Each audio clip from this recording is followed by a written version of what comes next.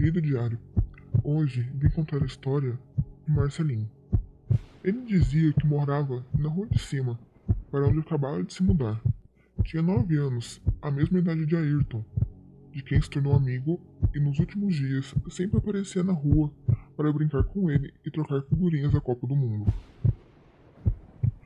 Naquela tarde fria de inverno de 1970, Marcelinho teve a ideia de eles entrarem na casa abandonada, um velho casarão nas vizinhanças, onde há muitos anos não morava ninguém. Ayrton tinha medo de entrar naquela casa, que diziam ser mal assombrada, mas acabou sendo convencido pelo novo amigo.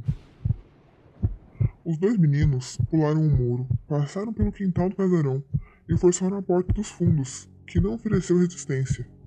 Entraram na casa escura, já voltada em penumbra no fim da tarde. Subiram as escadas até o andar de cima e chegaram a uma sala grande onde havia uma luz muito tênue. Ayrton ainda estava com medo, mas assim mesmo entrou na sala. Viu um pentagrama pintado em vermelho no chão da sala, com uma vela acesa em cada uma das 5 pontas. Na parede, a figura de um bode preto sentado no trono. Ayrton sentiu um arrepio e, assustado, disse ao amigo: "É melhor a gente ir embora, daqui a pouco vai escurecer, e eu não estou gostando nada disso." Marcelinho não disse nada. Estava com a cabeça baixa, olhando fixamente para o pentagrama no chão. Ayrton insistiu, com voz trêmula de medo: "Vamos para casa, Marcelinho." Marcelinho então olhou para ele e com um sorriso diabólico respondeu: "Eu já estou em casa, amiguinho." Ayrton saiu da sala correndo e desceu as escadas cada vez mais escuras. Correu até a porta, mas ela estava trancada. Então, ouviu a voz de Marcelinho atrás dele, e a voz do amigo tornara-se grossa, sinistra e apavorante. "Sinto muito, Ayrton, mas é tarde para isso."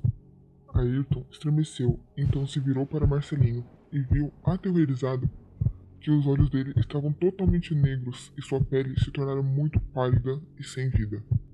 Ayrton tentou desesperadamente abrir a porta, mas era inútil. Chorando, ele implorou: "Por favor, me deixe ir. Meus pais vão sentir minha falta e virão me procurar."